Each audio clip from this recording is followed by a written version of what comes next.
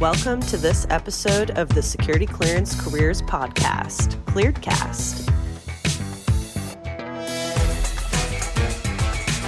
Your source for security clearance, intelligence community, espionage, national security, and defense contracting updates in our exclusive interviews with intelligence community and government leaders.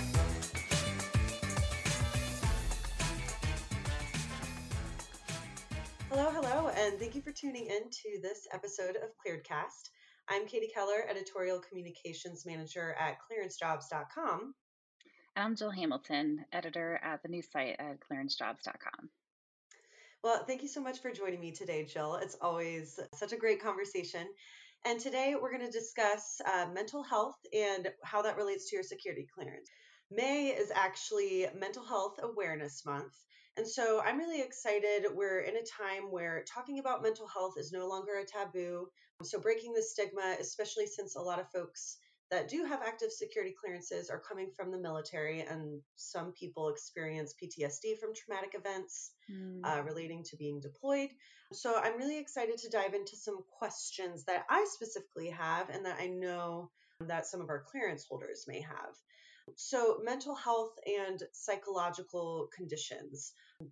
What's sort of the security concern, and why do security clearance background investigators and adjudicators ask those questions along with the SF-86? Oh, great question. It is something that I think has caused some anxiety over the years, just in filling out the SF-86. And at times it can seem maybe feels unfair to ask these questions. But, as the government's looking for reliability, trustworthiness, anything that could give them pause that has on anything that whether how you handle classified information or trust anything on trustworthiness, they're going to want to investigate just to look in to make sure that you can't be coerced or have something used against you. So while the psychological conditions are part of the adjudicative guidelines, it is actually rare that mental health issues cause an actual denial. It can be a contributing factor, but a current or former psychological condition in and of itself doesn't cause a security concern. So it's really when the behaviors trigger unlawful actions or, compromise of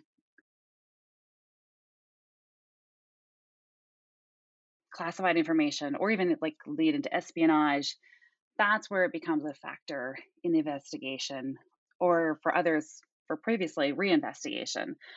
That's when it would come up.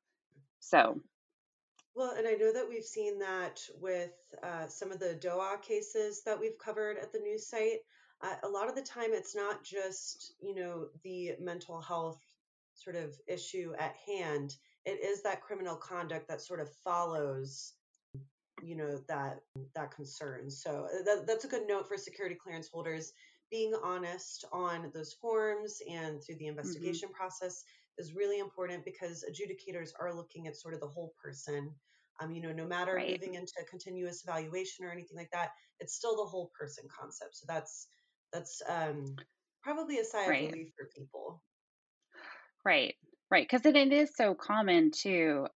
The National Institutes of Mental Health, they estimate that like tens of millions of people are affected each year, but only like half of those people actually receive treatment. So it's not like this is something you should feel like you can't go get treatment for. We'll talk a little bit more about that, but um, it's just something to be honest about on the SF-86 when you're filling it out and with investigators, just because it is something that they have to look into. That's all.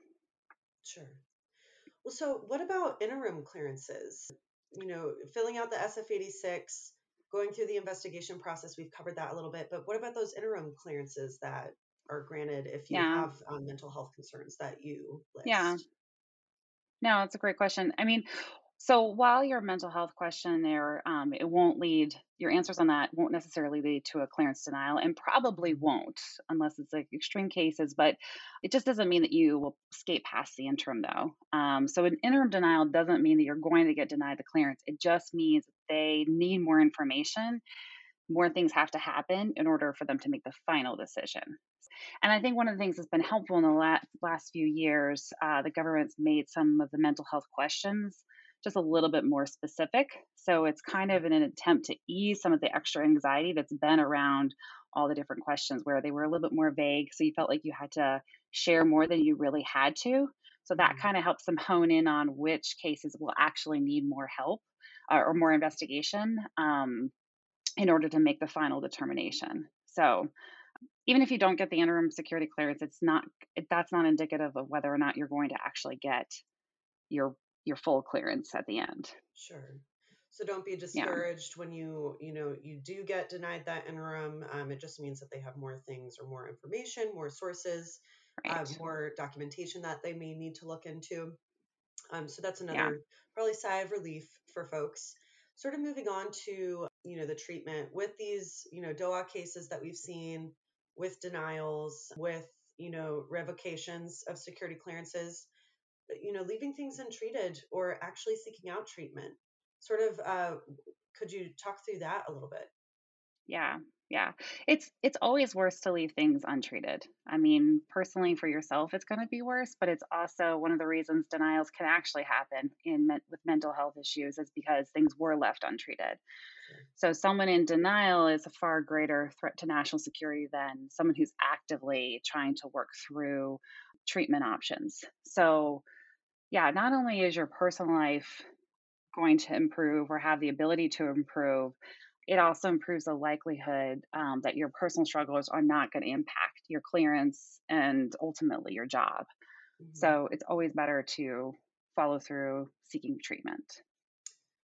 Sure. And, sometimes that can be seen as a mitigating factor. You are showing that personal Hmm. responsibility and taking ownership of your mental health. And, I know that we've always said at clearancejobs.com that seeking out mental health treatment is not going to be something that will preclude you from gaining a security clearance or a career. So, again, it's actually showing that personal responsibility if you do seek out that treatment.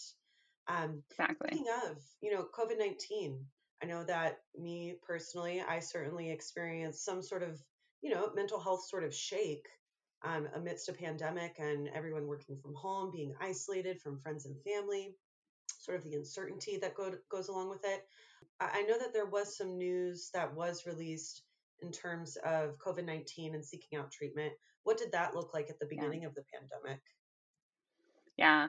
Well, it was actually back in the fall. I think they clarified specifically the National Counterintelligence and Security Center, the director. He made it a point that to say that seeking counseling or undergoing treatment to address psychological concerns resulting from having COVID 19 or from the associated stressful effects of COVID 19 is not in and of itself considered a negative or disqualifying factor when officials render eligibility determinations. So then Mhm. goes on to explain personnel at the NCSC and how they are committed to the whole person concept when they make their decisions. So, I mean, the common thread you keep hearing along the way is the seeking help portion. So, adjudicators are not they're not looking for perfect people. Otherwise, there wouldn't be anybody in national security. Sure. They're just looking for people who are taking responsibility, being honest, and working through any issues that they have. And that's what they're looking for when they see the whole picture there. Sure. So, but I think it was really encouraging that they made it a point to Mhm. reach out with that information, just in case there was any concern, because it is common to not get help. And so it's been a really weird year. So I think that Yeah. was important for them to say that. Certainly important, certainly relatable to a lot of people, probably something they were feeling themselves. So, putting out statements and memos pertaining to, especially, the security clearance process, something that mental health has been a part of, is a part of, but can, like you said, have vague questions on the SF 86 prior to changing those more recently. So, moving on to sort of self medicating and not seeking out that treatment, especially during a time during the pandemic. I think alcohol sales skyrocketed. So, not Mm, self medicating and seeking out that treatment because it can lead to those criminal conduct issues. So, I mean, right. that's another point to consider as well. Right, right. Which is why you'll see the it's common for them to say that mental health issues are not usually the factor, but sometimes can be a Mhm. contributing factor. So sometimes if some of mental health issues run into some of the other adjudicative guidelines where if you haven't gotten treatment, there's self medication or any of those other things, those can be the reasons for a denial or things to be looked into more, not necessarily the mental health issue itself. So I Sure. think it's a good, like you said, it's good to remember that. Hmm. Well, so seeking out treatment, super important. Important for you, and your mental health and your personal well-being, important for your career, important for your security clearance. But let's talk a little bit about sort of the difference in seeking out treatment from a therapist or a psychologist, even a psychiatrist at times, and what a psych evaluation actually is pertaining to the security clearance process. Because there is a key difference. Yeah. Yes, this is a really important question. So, yeah, if you're called in for a psych evaluation, know that it's not a therapy session. We have Dr. Scott Edwards who has written for us before, and he's explained in the past the danger that candidates can fall into when they give the psychologist more information that's necessary or even good for their career, because the psychologist doesn't necessarily need all those major factors. He calls this the oversharing, which Mhm. is he makes light of it in in social settings, it's always awkward when somebody overshares. But, when it comes to like a therapy session, not a therapy session, a psych evaluation, the goal there is for them to just kind of check on the things that you've reported on your SF-86. They're not there to actually work through different things with you. It's really important to keep in mind what it is that you're going to be sharing, not as a way to be evasive, because you don't want to be Mhm. perceived as that, but you don't need to be telling them everything, because what when they're working in that role, everything could be reported to the government. It's not the same as like a therapy session where it's private and nothing is going to get shared. Their whole goal is to report back to the government.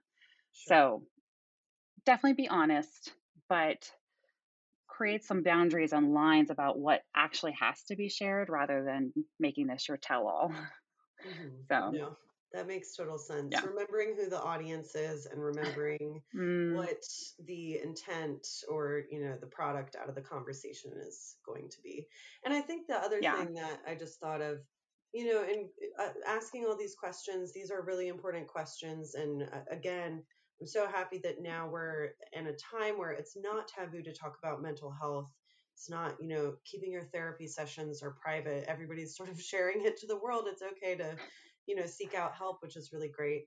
But also not overthinking it when it comes to, again, questions on the SF-86. I know that we always talk about don't overthink, don't overshare, answer the questions that's being asked. And I think, telling folks who do experience sort of that anxiety already, and it's definitely heightened when you are applying for jobs and applying for a security clearance, just try not to overthink and just, relax as much as you can throughout the process. Yeah. Yeah. No, that's good. I mean, I think the key in all this too is to remember that just because you get help or you're honest on your SF-86, it's not meaning that you have to actually, I mean, it's okay to be honest with your coworkers or your boss, but they also don't always have to be a part of that conversation unless it's impacting your day-to-day work. And then you can still define, like set your own boundaries of what you want to share with them as you continue to try to work. But when it comes to the SF-86, it's just different. Like it's being honest so they can look into that, and so you're not considered like you're trying to cover up anything, and Mhm. they can look into all that. So you don't have to make this like share time with with your coworkers unless you really want to. It's really just Mhm. about getting help for your own personal good and doing it in a way that can help you with your clearance and maintaining your work in national security. That's all. Sure. Well, so Mm, overall, it's, seeking out that help when you do need it is seen as a mitigating factor. absolutely, for sure. Yeah. Yeah, and then like I said, it helps personally, but it also helps with moving your clearance along, showing that responsibility and how like you're taking responsibility and working through everything. So Mhm. Okay. it's good. All really great information. Sort of breaking the stigma behind mental health. Everyone experiences something that, well, some experience things that can be traumatic. Like I said, Mm, folks in the military experiencing PTSD. Folks can be touched in a negative way by a pandemic, being isolated. So seeking out yeah. that help is really important. So May, again, is Mental Health Awareness Month. So if you need the help, seek it out. And for other mental health resources, you can visit us at news.clearancejobs.com. Thank you for listening to this episode of ClearedCast. For more information on career and recruiting advice, visit news.clearancejobs.com.